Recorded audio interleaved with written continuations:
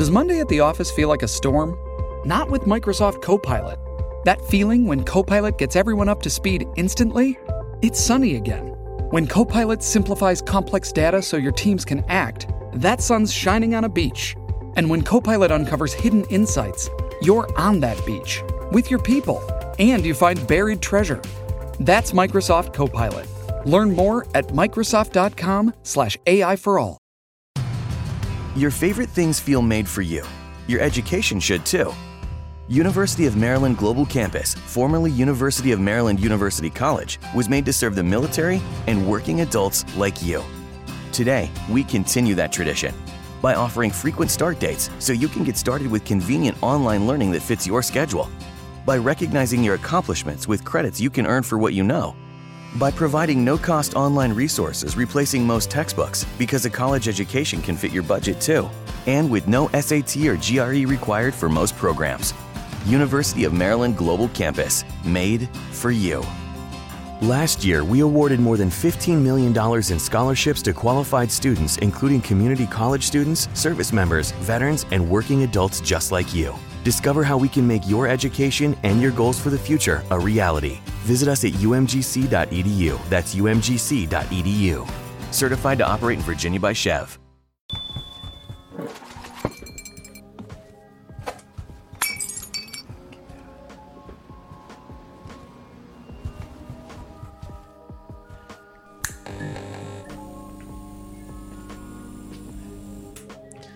Welcome, everybody, to another Double Toasted interview. I'm Corey Coleman, and again, here in the middle of the day. And if we are here in the middle of the day, it means that we have somebody very special and someone amazing on, and that's been the case for the last about 5 interviews that I've done. I've been very, very honored to speak to a lot of people who I've looked up to and never thought I would have a chance to meet.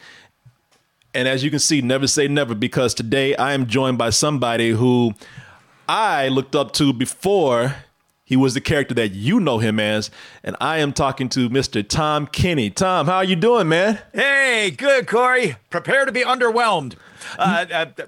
Doing great, man. Doing great. Hey, what's the difference between the day interviews and the night interviews? Like, I watched some of your podcasts, and it was always like you always go, "Hey, I'm talking to you in the middle of the day now." Yeah, well, in the middle of the day, I'm usually a lot more cultured, try to sound at least a little bit smarter.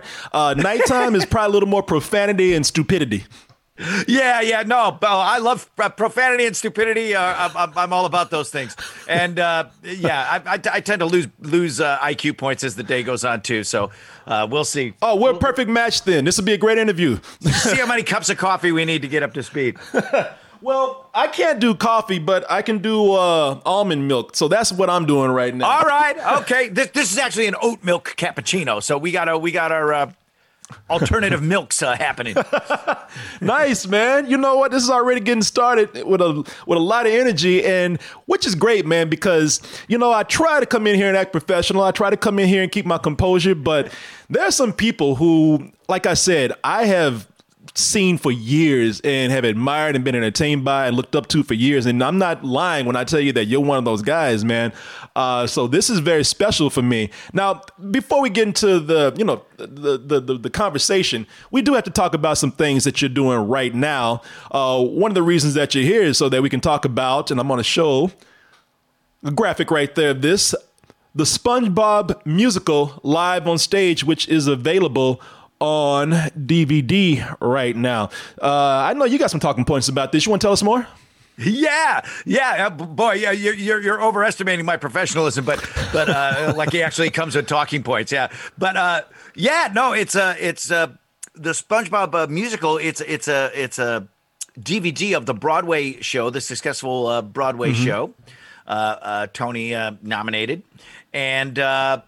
It's a lot of people didn't get a chance to see the Broadway musical on Broadway while it was there, and then it was just starting to tour, and then the pandemic happened. So it's cool. This is a performance that we shot, and this is it live on stage as it happened. And unlike the Broadway musical on Broadway, I'm actually in this one playing Patchy. On Broadway, there was a different actor playing Patchy, the pirate, the live action pirate.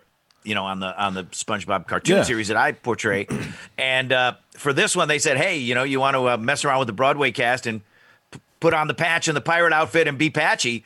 And I was like, yeah, cool. And wow, what an adventure, man. I got to fly around and get lowered on a harness, because Patchy breaks through the roof of the theater while the show's going on and rappels down on a rope, so it was, I was doing all my own stunts, which is, when you're a man of my years, is not always the wisest thing. It sounded like you had a great time on that, man.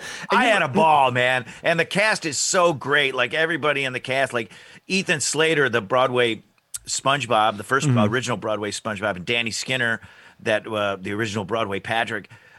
We just all got along so great with each other. All the actors, they were just great people and welcomed me into their world the way that we try to when there's a newbie that comes into voiceover world, where somebody from a different plane, like on camera work that hasn't done much voiceover or whatever, comes in. You want to make them feel comfortable and nice and not be snobby and cult cliquish, and these people were so nice to me, and it was just a ball. Patchy gets to sing a song, and it was just terrific, man. It's a great production. I was when I first saw it on Broadway. Actually, I saw it in previews before it went to Broadway in Chicago. I was just blown away by how it made everything work. Our expectations. We went in with very few expectations. The cast did. Why does there need to be a live action SpongeBob? You know what I mean? Like, what's the reason for that? Yeah, you know what I mean? There's basically what we're saying is there's way more ways for that to go wrong than to go right, and it just.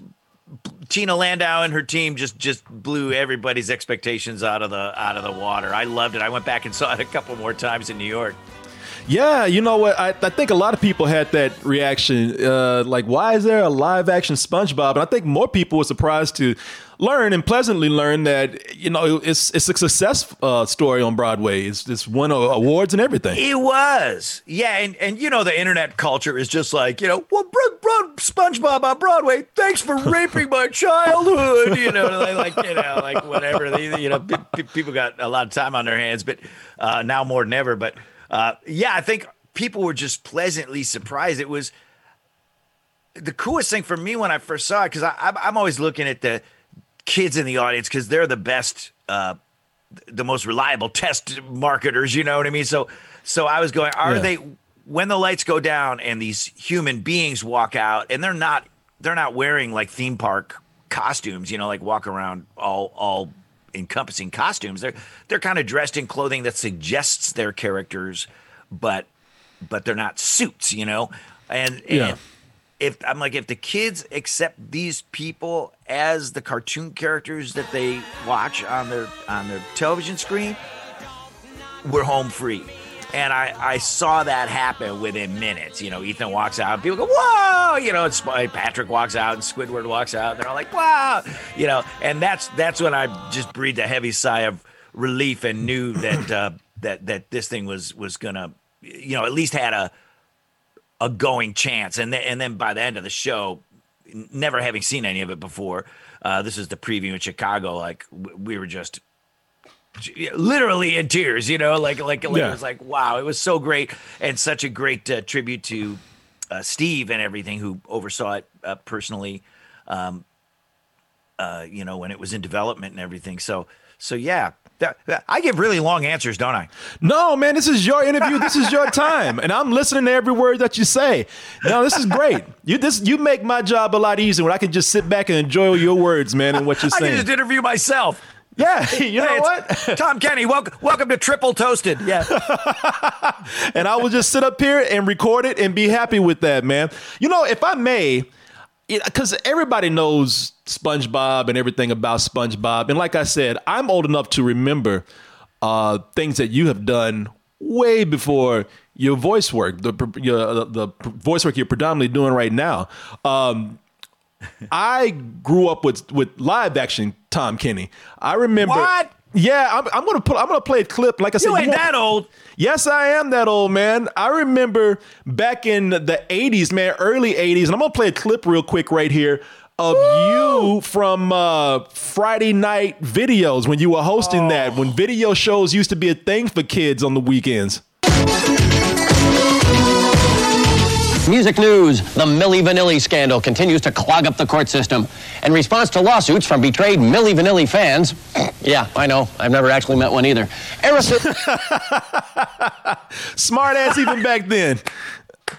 That was a weird job, Friday Night Videos, because it was basically, that show existed for people that didn't have MTV. You know, if you didn't have MTV and you couldn't see music videos, like you didn't have cable is what I'm saying. So then, here's NBC, you know, and late at night on I guess, Saturday nights, they'd show Friday Night Videos, I think after SNL. Yeah. And we actually shot my segments in the same studio as SNL. And it was weird because it was only the top videos. Like there was nothing obscure or indie or weird about it. And I was not a top 40 listener. Like I don't even pay attention to that. I never did. That's why I wind up doing what I'm doing, you know. But all the comedy and all the bits had to be about like top 40 or even like top 20 music that's going on right now, the most mainstream of the mainstream. And so that was kind of a challenge, was making jokes about stuff that you really don't care about. You know, I really don't give a crap about any of this stuff that's at the top of the charts. That's never stuff that I was interested in my life. I'm like an old punk rocker, you know, and but it was really fun. And I remember the funnest part of that was I got to do an interview with Little Richard. I got to interview Little Richard, who was just, you know, one of my idols, a total space alien, you know, and he was just fantastic. Like everything is wild and crazy. Like you say, I've got energy. He was like me times 10, you know, and he was not a, you know, he was not 20 years old at that time. And he just had giant energy. But yeah, Friday Night Videos was a weird gig. I'd fly to New York. They fly me from California to New York City, and we'd shoot, I don't know, 3 weeks worth of wraparounds and stuff like that. And then I'd go back to LA. It was a very fun show. A friend of mine named Pearl Lieberman was she very hip, very, very cool person. And she was a producer on that show, and she suggested me to them. And, they wound up saying yes. I was just, you know, I started out as a stand-up. So she, you know, these people would see my stand-up around, and stand-up was so big on TV back then, all these brick wall, you know, these shows with brick walls and a microphone and some guy in a sweater going, what's up with airline food?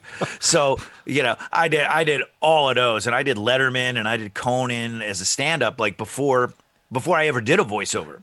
So that's what people, that's a funny thing, is that most people don't even realize that I had this whole career before SpongeBob, and I don't really care enough to explain, you know. So when people do stumble on that stuff, they're kind of like, "Wait, what? Mind blown," you know. So it's kind of fun. No, you know, cool. That's the thing. I've followed your career way before the voiceover stuff came up.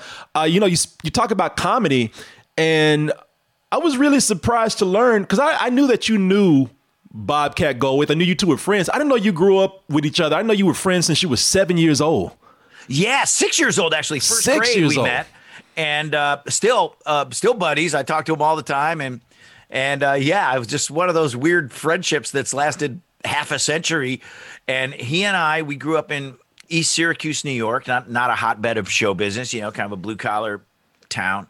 And you know, him and I were just always interested in comedy and rock and roll, and just, you know, he was my buddy, you know what I mean? We loved George Carlin and Andy Kaufman and the Cramps and the Sex Pistols and the Kinks and the Who and, you know, all this stuff, Marx Brothers, you know, so, you know, it's nice to have that one kid in your life that knows the secret handshake, you know, because this was before the internet, obviously, way before, so you couldn't just go on and suddenly be talking to a zillion like-minded people, you know. You're just looking for that one kid in your town who cares about whatever, like Wilson Pickett records or whatever, you know what I mean? And you know, so Bobcat's my oldest and dearest buddy, and so in some ways he's one of the people that's responsible for me even doing a job that I love, because I was always a little bit more of the shy, kind of non-confident type of the two.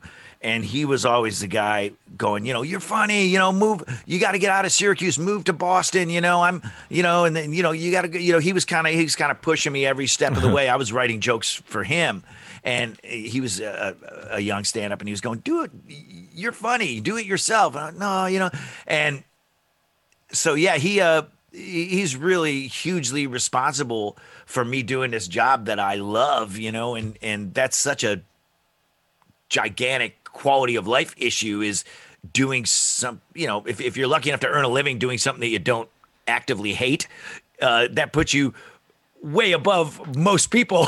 you're kind of the top of the contentment pyramid there, No, that is great to hear, man, that you can have a lifelong relationship like that. I would like, not this, brings up something because, again, talking about how your career has come up. I mean, you're all out there with your face and your voice. I'm going to show a clip right here, just real quick, and I have a question about it. And you're killing me, Corey. And people will know. Am I killing you in a way that like I'm showing too much? Am I bringing up too much? No, I'm just like, I don't know what you're going to pull out of your trick bag. So I'm just like, what embarrassing video is I once I started doing voiceovers, I realized that I much preferred to be heard and not seen. So this is like shock therapy. Well, maybe I shouldn't bring up a clown doing drugs then. No, dude, you bring up. Oh, okay, I know what this is. Okay, no, this is double toasted, man. Anything goes. You clowns are on dope. Where you going, old man? You didn't see nothing, all right? You saw 5 happy, jolly clowns sitting around eating a big plate of beef. White, powdery beef. Very much different from SpongeBob right there. Yeah, that was 1992, so SpongeBob was not even a glimmer in Steven Hillenburg's eye. But yeah, that was a movie called Shakes the Clown, which has got like an interesting cult following. Mm-hmm. Bobcat wrote it and directed it. There's no money for anybody, no budget, so he pretty much just put all his friends in it, including a very young pre-SNL Adam Sandler. And it was really fun. Most of that dialogue there is, if not all of it, is improvised. Like I would open the script and go, here's what we're shooting today. And it would be Tom, Tom improvises about doing cocaine, and I'm like, oh, okay. I've never done cocaine, but I've been around. I've been a comedian, so it's not like I haven't been around it a little bit. Okay, it was really funny. What a cast. And it's funny, it's gone on to achieve this weird cult following over the years. The man in that clip is Paul Dooley, who was Wimpy in the Popeye Robin Williams movie. And Robin Williams actually is in this movie too. Robin does a cameo because he was buddies with Bobcat. Yeah. And he was Robin obviously was a giant movie star, and the fact that he did this down and dirty, 3 M&Ms in a bowl constitutes craft service table movie was just tells you how cool and artistic Robin was. Yeah, that was your second movie ever, right? Shakes the Clown? Mine, yeah. I did everything. Like I said, my whole career has kind of been about like never say no to anything. Like it's a lot easier. Like I tell my kids, like, no, in terms of people saying, hey, do you want to try to do this thing? It's a little bit outside your comfort zone. Do you want to do it? Like, it's easy to say no to that stuff. Like, no, thanks, but no great adventure. Like I tell my kids, no great adventure ever started with the word no. Yeah. You know what I mean? Hey, Marco Polo, you want to you want to sail to Asia? Nah, no thanks. So you kind of my whole career's been about just saying yes to things, and like I said, I was always a little bit not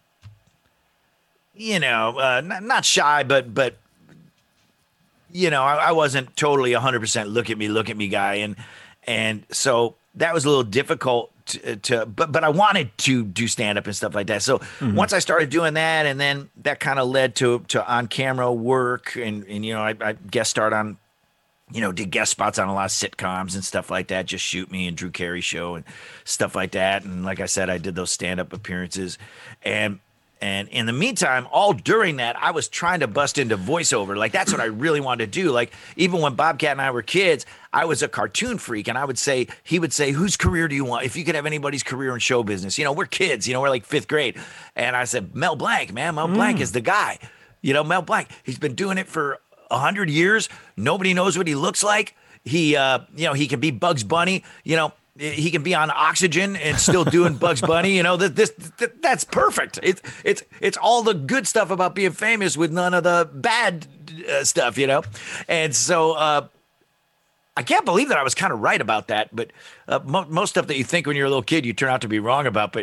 But I was actually right, And so when I finally did manage to kind of worm my way into voiceover, which was really hard, like, I was writing on TV shows and doing stand up and making good bread as a stand up and I just couldn't crack that voiceover nut, and it was by far the hardest tent to get my big nose under. And once I did, I just was like, I don't need a speed date other jobs. This is what I want. If I could just do this, a ton of this, I don't care about being in People magazine, cooking breakfast, or whatever. I don't care, And so, once Rocko's Modern Life happened, which was a late 90s Nickelodeon tune that was my first animated series, then that was when I just felt like, wow, this is the career I want. This is the lane I want to mostly be in. That's I was surprised to hear that you wanted to do voice work so early. That was actually going to be a question of mine, because you have you've done a lot of sketch comedy. A lot of progressive and just really just almost absurdist and surreal sketch comedy. Like, I remember Mr. Show when you were on there. Yeah, I used to love Mr. Show. And I even remember on Fox, there was The Edge. I'm sorry to keep bombarding you with this, but I got to show people because it was very crazy, and it had your wife on there too. Is this The Edge? This is The Edge right here, where you came in with the troll date. It's our baby's first date ever, and I want to record the moment. Hi, Mom, Dad. I'd like you to meet Grandella.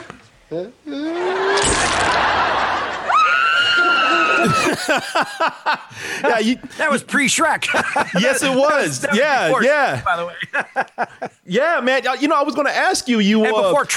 Before the word trolling was a verb. It was, yeah. But when troll was actually a troll, a creature. You seem to really love doing surreal sketch comedy and progressive sketch comedy. And I know you're doing more voice work today. Is sketch comedy something that you might want to do more of at some point? Or do you do that in California? Do you do that live anywhere right now? Well, nobody's doing anything live right now, but this kind of, it all goes hand in hand. Like, it was kind of like this ongoing process of just kind of discovery and kind of like sampler plate, poo-poo platter of like what you like doing and what you don't like doing, and the stuff that you kind of like doing, and what aspects of the things you like doing can you take into some other arena. So I always loved sketch comedy. The Edge was great. And like you said, my wife was on that show. She wasn't my wife then. That was the show we met on.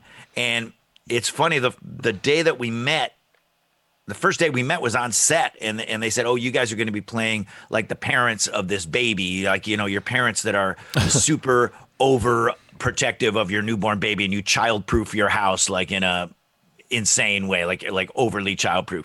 And so, okay. So the first day that she and I met, we played parents of a baby, you know what I mean? And then it kind of wound up happening for real. It's kind of life imitating art. But and she was also on Mr. Show, obviously. My wife, Jill Talley. Jill Talley, yeah. Karen Plankton's computer wife on SpongeBob. So everything is connected. But I realized, wow, why do I like sketch comedy so much? Well, I don't like looking like me. Like, I like being in like heavy makeup. If you put a wig on me and like some prosthetics and stuff like that, or let me walk with a limp or put like a weird mustache or beard on me, I love that so much more than this, you know, because I always loved character actors, you know, like those are my idols. I never cared about movie stars, but like character actors, those were the cats that I would go, wow, you know, look at that guy. Wow, he's this and he's this and he's this, all the same guy. Wow.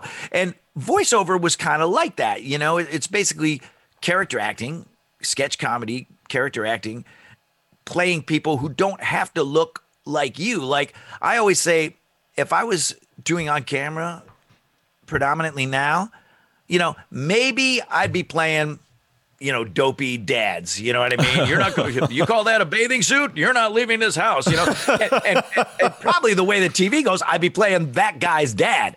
I'd be playing the dad's dad. You know, hey, Grandpa, where's Grandpa?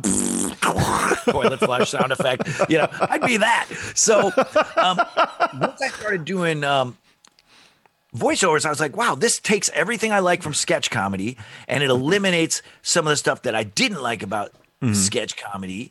I wouldn't say sketch comedy. It eliminates some of the stuff I didn't like about being on camera, or, you know, and the same with, I liked doing stand-up in clubs, but, you know, when you're doing stand-up 40-something weeks a year on the road, it's kind of hard to, you know, I was getting married and starting to have kids and stuff like that. And I'm like, yeah, I don't know if that can work, you know? So, you know, it was a chance to, the stuff that I liked about stand-up, which was ad-libbing, fooling around, doing characters, you know, getting crazy, talking and working with talented oddballs, you know, animation and sketch comedy had all that in spades, you know? So, so it was, you know, I kind of got pushed.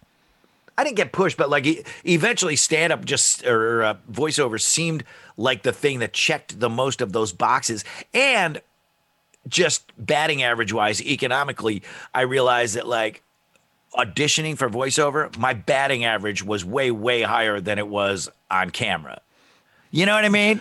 Like, I didn't really have I don't really have like a distinctive look, you know what I mean? And I'm not like, you know, not handsome to be a leading man, not ugly enough to be the troll neighbor character actor guy. So, you know, you're sort of like betwixt and between, neither fish nor fowl. And with sketch comedy and even more so voice acting, I found like I could play these extreme characters, you know, which I really liked. And then you could also put some subtlety in the extreme, you know, like something like Ice King on Adventure Time.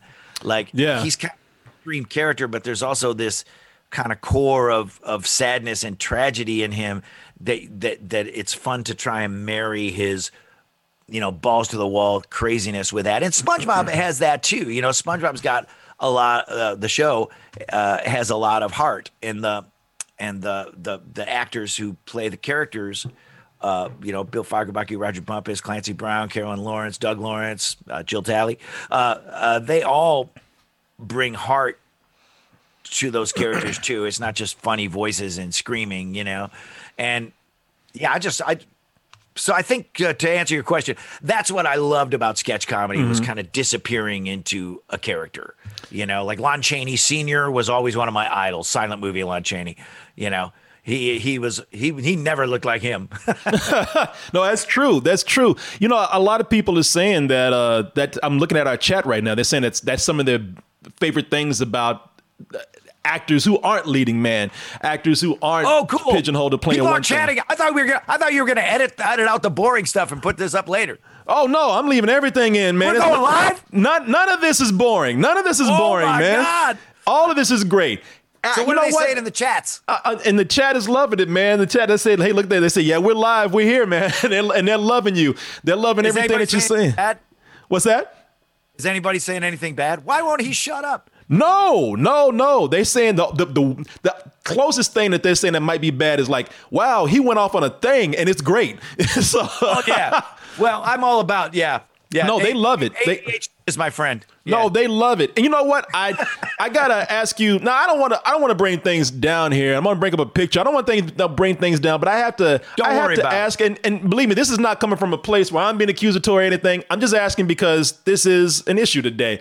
So we've had a lot of voice actors where their past work is being called to question, scrutinized, certain characters that they've done. I know that your name got brought up in that when they were talking about the characters of Mudflap and Skids for the Transformers, where it was like the controversy was it was two stereotypical ghetto characters and they were being voiced by a white person. After all of that has been said, I don't. Sorry. How are you? Oh, I thought you were about to get up and leave. How are you? How do you feel about that situation, and how do you feel about those characters today? Well, I regret it actually because I felt like myself and Reno, the other actor who's black, not to spend too much time on this, but, we were there doing other characters. I was doing Wheelie. And then, the director said, hey, we got these other characters. This is who they are. They're kind of like Ice. They're kind of like Vanilla Ice or whatever. Like they're wannabe rappers. You know what I mean? Like they're into rap culture, but they've seen it from afar, it gets beamed up to them in space and they've kind of absorbed it. So they're kind of like wannabes, will you guys scratch these characters? You know what I mean? And the understanding was kind of that those voices would be replaced later, and we were kind of just placeholders. We were there doing other characters, and so I'm like, okay. And I remember at the time I had a little bit of twinge, like this feels kind of weird. But I'm like, are you this isn't real, right? Like we're just laying this down for the animators or whatever, and so that was probably my bad for not vetting that closer, but also I was in that thing where you're working on a big movie with a big director and you kind of just do what you're told, you know what I mean? Yeah. And that's kind of what a character actor does anyway. And I wasn't even thinking of it in racial terms, to be honest, that much, it was just kind of, we were just, okay, this is what we're being, like those, Beverly Hills kids, going, yo. Yeah. So, but yeah, so yeah, that was that. That was that. It, didn't cause that much of a kerfuffle, but probably 2020 Tom Kenny would say, yeah, I'm not comfortable doing that, and maybe risk getting fired off the other guy. So who knows? Who knows what? People are crazy. No, well, look, I appreciate the answer. It was just something that I know everybody was thinking about. I wasn't trying to, put you on the spot or anything like that. Yeah, it never really comes up that much, but yeah, I mean, it's one of those things. We were there doing other characters, and Reno was like, was it's fine, he said it's fine, don't worry about it. It's Scratch, and these guys are robots anyway. They're not they're androids, they're automatons. Okay, and so yeah, I probably said okay a little too quick. Yeah, no, but like I said, nothing that I think anybody's ever held against you later on. Everybody loves you. It's never come up. But yeah, my answer is now. I would have given that a second thought back then. I was like, okay, but this is just a template that some other actor's going to come in and replace. Oh yeah. So well, I was there doing Wheelie. Oh yeah, man. No, and you know what? And I thought you're here. Well, I thought I had a little more time, and I don't want to end it on that note. But I'm getting the signal now. I'm told that I got to wrap up. You take as long as you want. Oh, by the way, I don't think the signal is due to the subject, but it's just Viacom got the time frame. Oh no, I know they didn't. She's telling me it's time to wrap. I have so many. This has been a great moment right here. Let's do the lightning round. Okay. Lightning round. I see behind you a bunch of comic books, and I know you're an animation nerd. You said, are you a comic book nerd too? A little bit of a comic book nerd, more of a newspaper strip nerd, 20s, 30s, and 40s mostly. But yeah, I grew up reading comic books like 60s, 70s Marvel. Like the height of my comic book reading was probably in the 70s. But you know, if you look around, I'm also a music guy, so all kind of like blues and soul music and stuff like that is my thing. And just all Popeye. You see my whole Popeye shelf back there. I'm a Popeye the Sailor Man freak. That's my favorite character of all time. We've got Buddy Holly. We've got Buddy Holly back there. Where the heck is he? There's Buddy Holly. Okay. And, besides, here's another lightning round question. Besides SpongeBob, who I know you love, and I know you love all your characters, but I love him. The character that you look forward to besides SpongeBob, like you miss this character, you don't get to do too much of him or her. Which character is that? I would have to say Ice King. I would have to say Heifer from Rocko's Modern Life. And, you know, it's fun. Like now that I'm voice directing the SpongeBob shows, and there's a couple of spin-off series as well, like I really look forward to that. Like sometimes it's nice to not have to record. You're just kind of directing other actors on Zoom the way that we're talking right now. And that's turned out to be something that I unexpectedly loved. Again, something that, you know, going back to something that they asked me if I would be interested in doing a few seasons ago, and I was like, I don't know, would that make things weird with the other actors? Suddenly I'm kind of the boss guy instead of being a coworker. I don't know. And then it turned out great. So I miss directing when I'm not doing it, and I miss the characters when I'm not doing them. But I would have to say mostly Heifer and Ice King. Those are two I'd love to be able to get to do all the time. Yeah, a friend of mine told me to tell you that. No disrespect to SpongeBob, but he said you do a brilliant job. My friend Christian, he said you do a brilliant job at Ice King, and he wanted me to pass that on. Man. So, and my friend Julian. Well, there's a little bit of me in all those characters, you know. I mean, every character you do, you know, it's like people don't think of it as real acting. They think it's like, oh, I just read out loud off of this music stand or whatever, and you know, it's there's a lot more to it than that. It is, not to sound cornball or like you're elevating it too much or whatever, because at the end of the day you're making funny voices, and if you're on camera acting you're just putting on clothes and prancing around pretending to be somebody or not, but it's you know, you try to figure out where your points of connection are with this character. And with SpongeBob, I was lucky enough that Hillenburg, Steven, knew me from Rocko and put some of me already in SpongeBob. You know what I mean? So when I auditioned for him, he said, he's he's hyperactive. He goes from thing to thing. He works his butt off. You know, he puts way more into it than he probably needs to. And, you know, that being said, Hillenburg really put me through my paces at the beginning. He was really specific about what he wanted on that pilot. He definitely cracked the whip in his own quiet, polite, sweet way. You know, the hoops were all his, you know, and, you know. No, I hear you, man. Yeah, and God bless him, man. And you know, especially for him bringing you to us. And I really appreciate he was the greatest, man.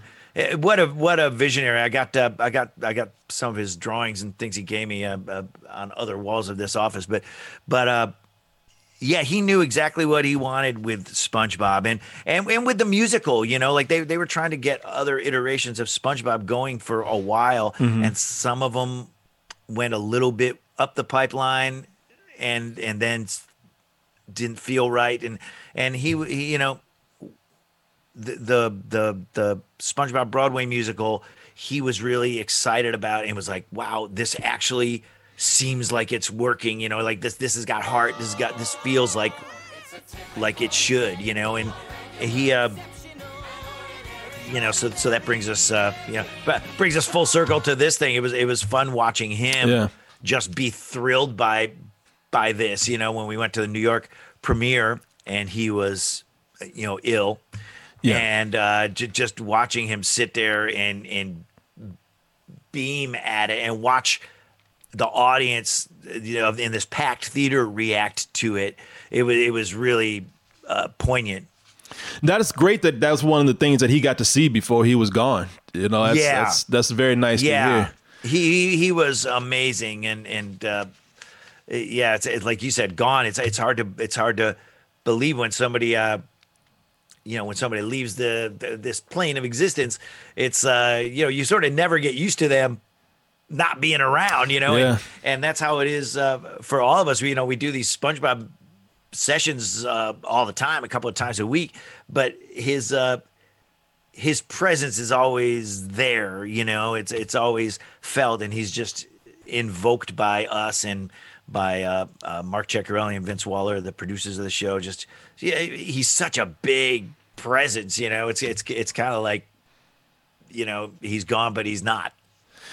Yeah, but what he's doing is still continuing on, man, and you're helping him to carry that on. Yeah, he planted a seed that kind of took over the world, and I love being a part of something that kind of makes people smile and happy, and they make memes out of it, and there doesn't seem to be any downside to it. Mm-hmm. It's not like you're I love my job, I make bombs. It's like no, I make cartoons. So it's really nice to have this product that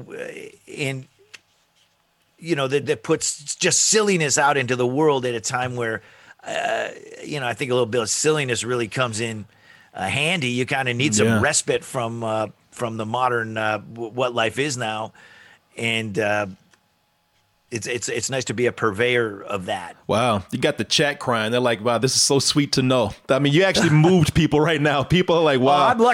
I'm so lucky to have that job. You know what I mean? Of just in the.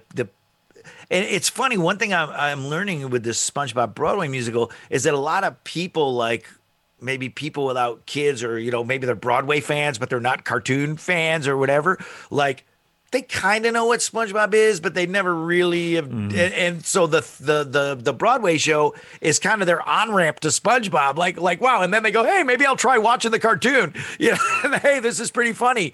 So it's kind of funny. Like, one thing we try to keep in mind when we're making the shows, recording the shows, and I'm voice directing the shows, is that this episode that we're making right now, even though we're 20 some odd years in, this episode we're recording today is going to be the first episode that somebody sees.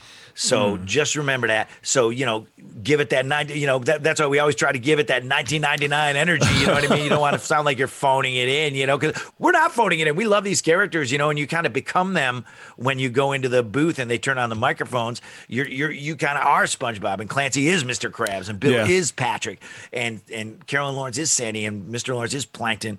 And you sort of, everybody's just in there. It's not like you need to make an effort to be energetic, because SpongeBob's world is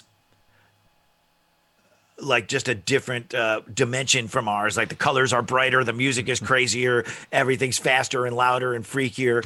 Like a lot of times when I'm directing on camera actors, like they'll do a stunt casting thing and they'll be doing something that they think is a little too big or over the top. And I go, you're not even close. You know what I mean? It's like this is like a whole nother dimension. So, sometimes with on-camera actors, I really got to dig the spurs into them. When I'm directing, especially when people are in their closets, at home. Like, you're like, oh my God, here's this celebrity, and he's in his closet, and he feels like he's screaming, and he's like, I'm being too loud. I'm being too big. I'm like, you're not. You still need to come up to here. It's it's fun living in cartoon world for a bunch of hours every week. Man, I can't tell you how much joy it is to talk to somebody who just lights up and they talk about what they do and love it so much. Oh, I love it, man. And thanks for bringing up my weirdo IMDb. I got one of the weirdest IMDbs known to man. I gotta say, it's kind of all over the place. It's very long. I will tell you that. I had brought up, it's very long. You're one of those hard interviews that to do, because we can do part 2. Let's set up part 2 right now. I would love to talk to you again if they allow me to. I know the publicist, she's mad at me right now because we kept going. She doesn't she know that this is a runaway train that cannot be stopped? So but let's stick a pin in this. Okay. Ow. Sorry. We'll stick a pin in this, and then we'll do part 2 another time. You know what? When CBS Access brings out the SpongeBob, Sponge on the Run. Oh yes, yes. That was a weird thing because it was supposed to be obviously a theatrical movie. Yeah. And then the pandemic happened, and the date kept getting pushed and pushed, and then the decision was made to just stream it in early 2021 on CBS All Access. So yeah, there's a new SpongeBob movie coming. There's so much going on, I actually forget that. Oh yeah, there's a movie coming out.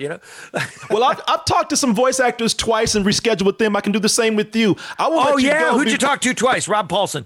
Yes.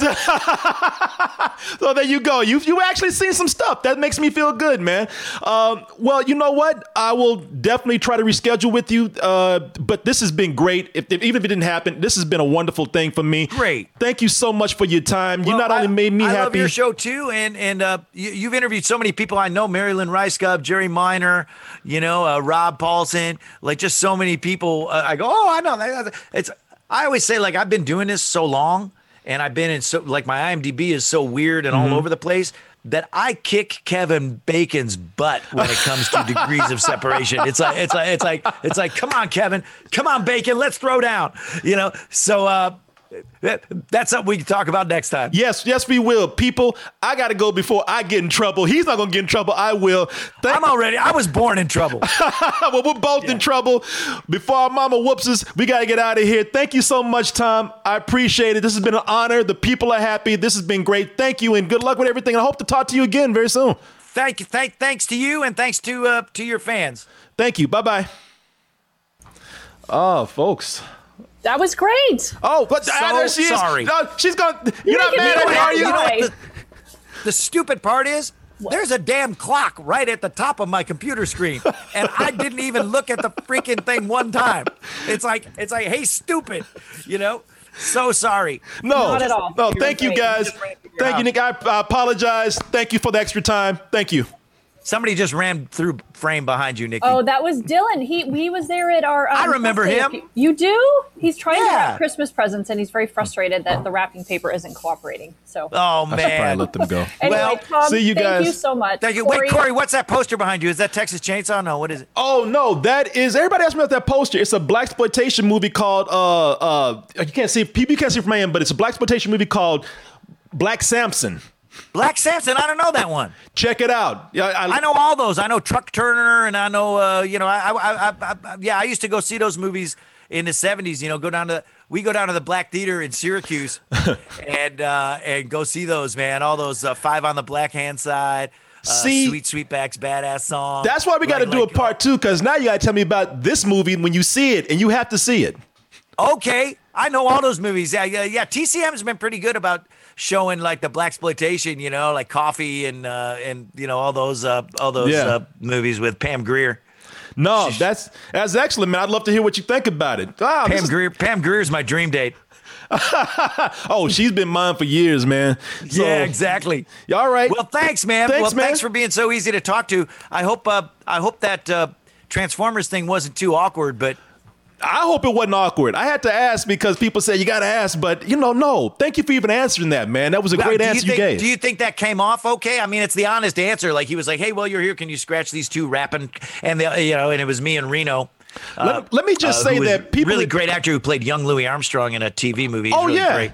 No, let me just say that people in our chat, they kept saying perfect answer and great answer. I'm not even lying to you. It was a great answer. Oh, good. Okay. Hey, all you can do is the truth. Nowadays, I would say Michael Bay. I just don't feel comfortable with that. And he's such a maniac. You never know what because I've seen him make people cry. Wait a minute. I've worked on Michael Bay movies. I've seen it. Yeah. I mean, him and I always got along. And this is something we could talk about for part 2 as well. But he always liked me. Like he would be raging and making people cry. And then I'd walk in. I'd be running late, and people go, "He's gonna kill you," you're supposed to be here 7 minutes ago, and then I walk in and he go, "Tom Kenny, hey!" And they go, "What weird snake charmer magical powers do you have? Do you have pictures of Michael Bay that And I was just like, I don't know why he loves me, but he would like. And I don't know him. I don't know him at all. Like we weren't friends. Like I still don't know him. But he would confide in me. He'd go, "Tom, come over here for a minute." And I go over and he go, the studio doesn't know what I'm up against. I've got special effects being done in 4 different countries. I've got, what, and I was just, I just met him that day, and I'm like, yeah, I hear you, man. I was like his shrink or his bartender or something. Like it was crazy. So, you're a likable guy, man. You're a very likable guy. Why wouldn't he want to talk to you? Well, people have always confided in me, whether it's like, some crazy wino on the bus or like whatever. My whole life, I've always been that guy where people give way too much information to on first meeting. Like, wow, I really didn't need to know that about a person I just met 5 seconds ago. But yeah, that's one thing Bobcat has said has been consistent my whole life, where people just walk up to me and they just kind of unload. I probably should have been a shrink or something. Not smart enough.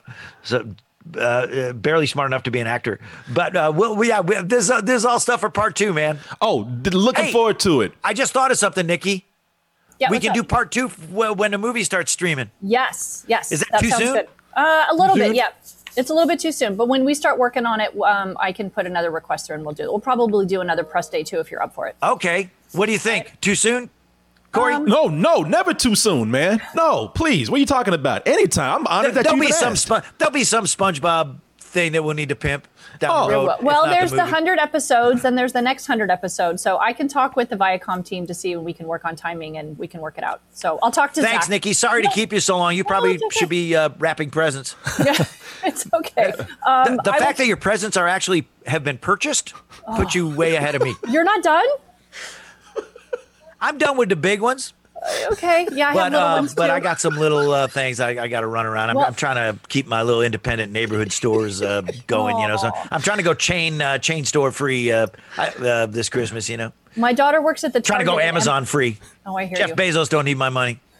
My daughter works at the Target Empire Center, so I go there quite a bit. She does? He does. Remember that our one's kids? crazy. That's like lying around the block. It's insane. So, but she works there, so I get a little perk. I hope she's staying safe. Yeah, 2 masks, but it's okay. Good. I know that's got to be worrisome for you as a parent. Yeah, it's all good. So we will touch base as we get closer to Sponge on the Run, and then Corey, I will talk to Kevin, and Tom, I will talk to Zach. All right, guys. Corey, that was a great interview. Let's do it again real soon. I'm honored. Thank you so much, guys. Thanks Thank you for cousin. your time. All right. And I'm going to go watch Black Samson. Yes. Loving to hear about it. Looking forward to hearing about it. Bye. Bye. Thank you. Woo! Man, somebody said Corey's stressing. Yes, I was, because I was supposed to be done with that about 30 minutes ago. But I'm always, you know what? This is why I love doing these things. This is why I think I'm good at this, because this happens to me all the time. I'm supposed to be finished with an interview. I got a publicist breathing down my neck, telling me to go, and the person's having a good time and they don't want to go. And you know, what more can you say? That is the ultimate honor right there. So thank you, chat, for sticking around. I hope I wasn't recording something that wasn't supposed to be. I think they knew I was recording live. I mean, not that they said anything they shouldn't have. They were great. They, both of them, Nikki and Tom. But Tom is a wonderful guy, man. It's always a joy to talk to people who they're out there bringing millions of people joy.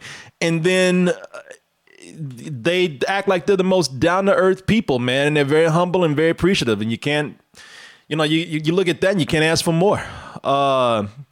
Yeah, people, thank you. I'm glad that you had a great time. And everybody saying that he was great. I really appreciate you guys tuning in. A lot of fun today.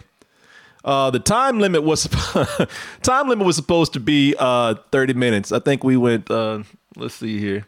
So we went about 50 minutes. So we almost went an hour. So yeah, I went 20 minutes over. Well, he went 20 minutes over. I ain't gonna get in trouble over him. I got way more than I thought I would out of that.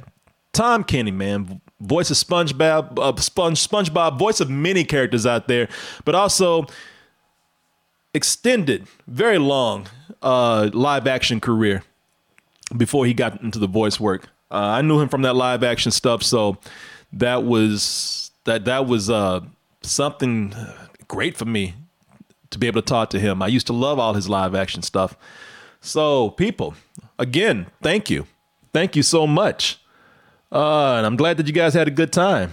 Austin, this was amazing. Yeah, I really, really do hope he comes in for part 2. Yeah, I've had a great time talking to people for part 2 of an interview. I always thought like maybe part 2 would be not as fun, but yeah, it is. So we'll get him back on. All right, guys.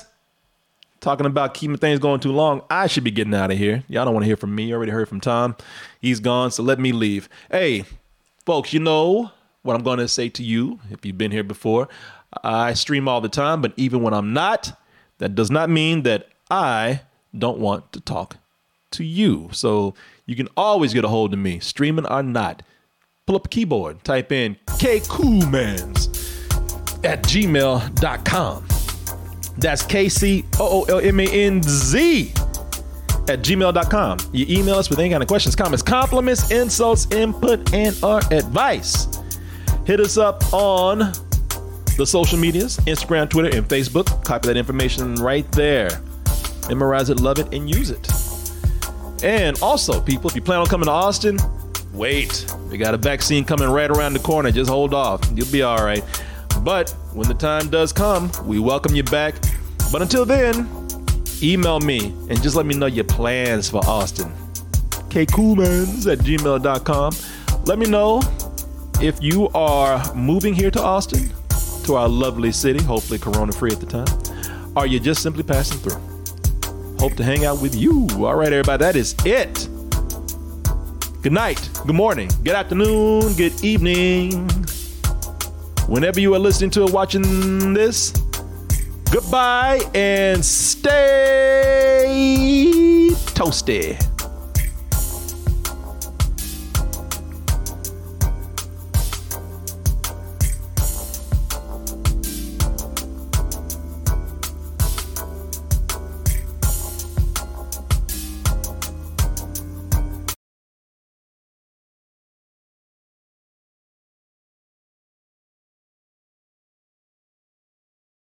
You know when you order a new video game, or a golf club, or a blender, and then it arrives at your door, you get a little thrill.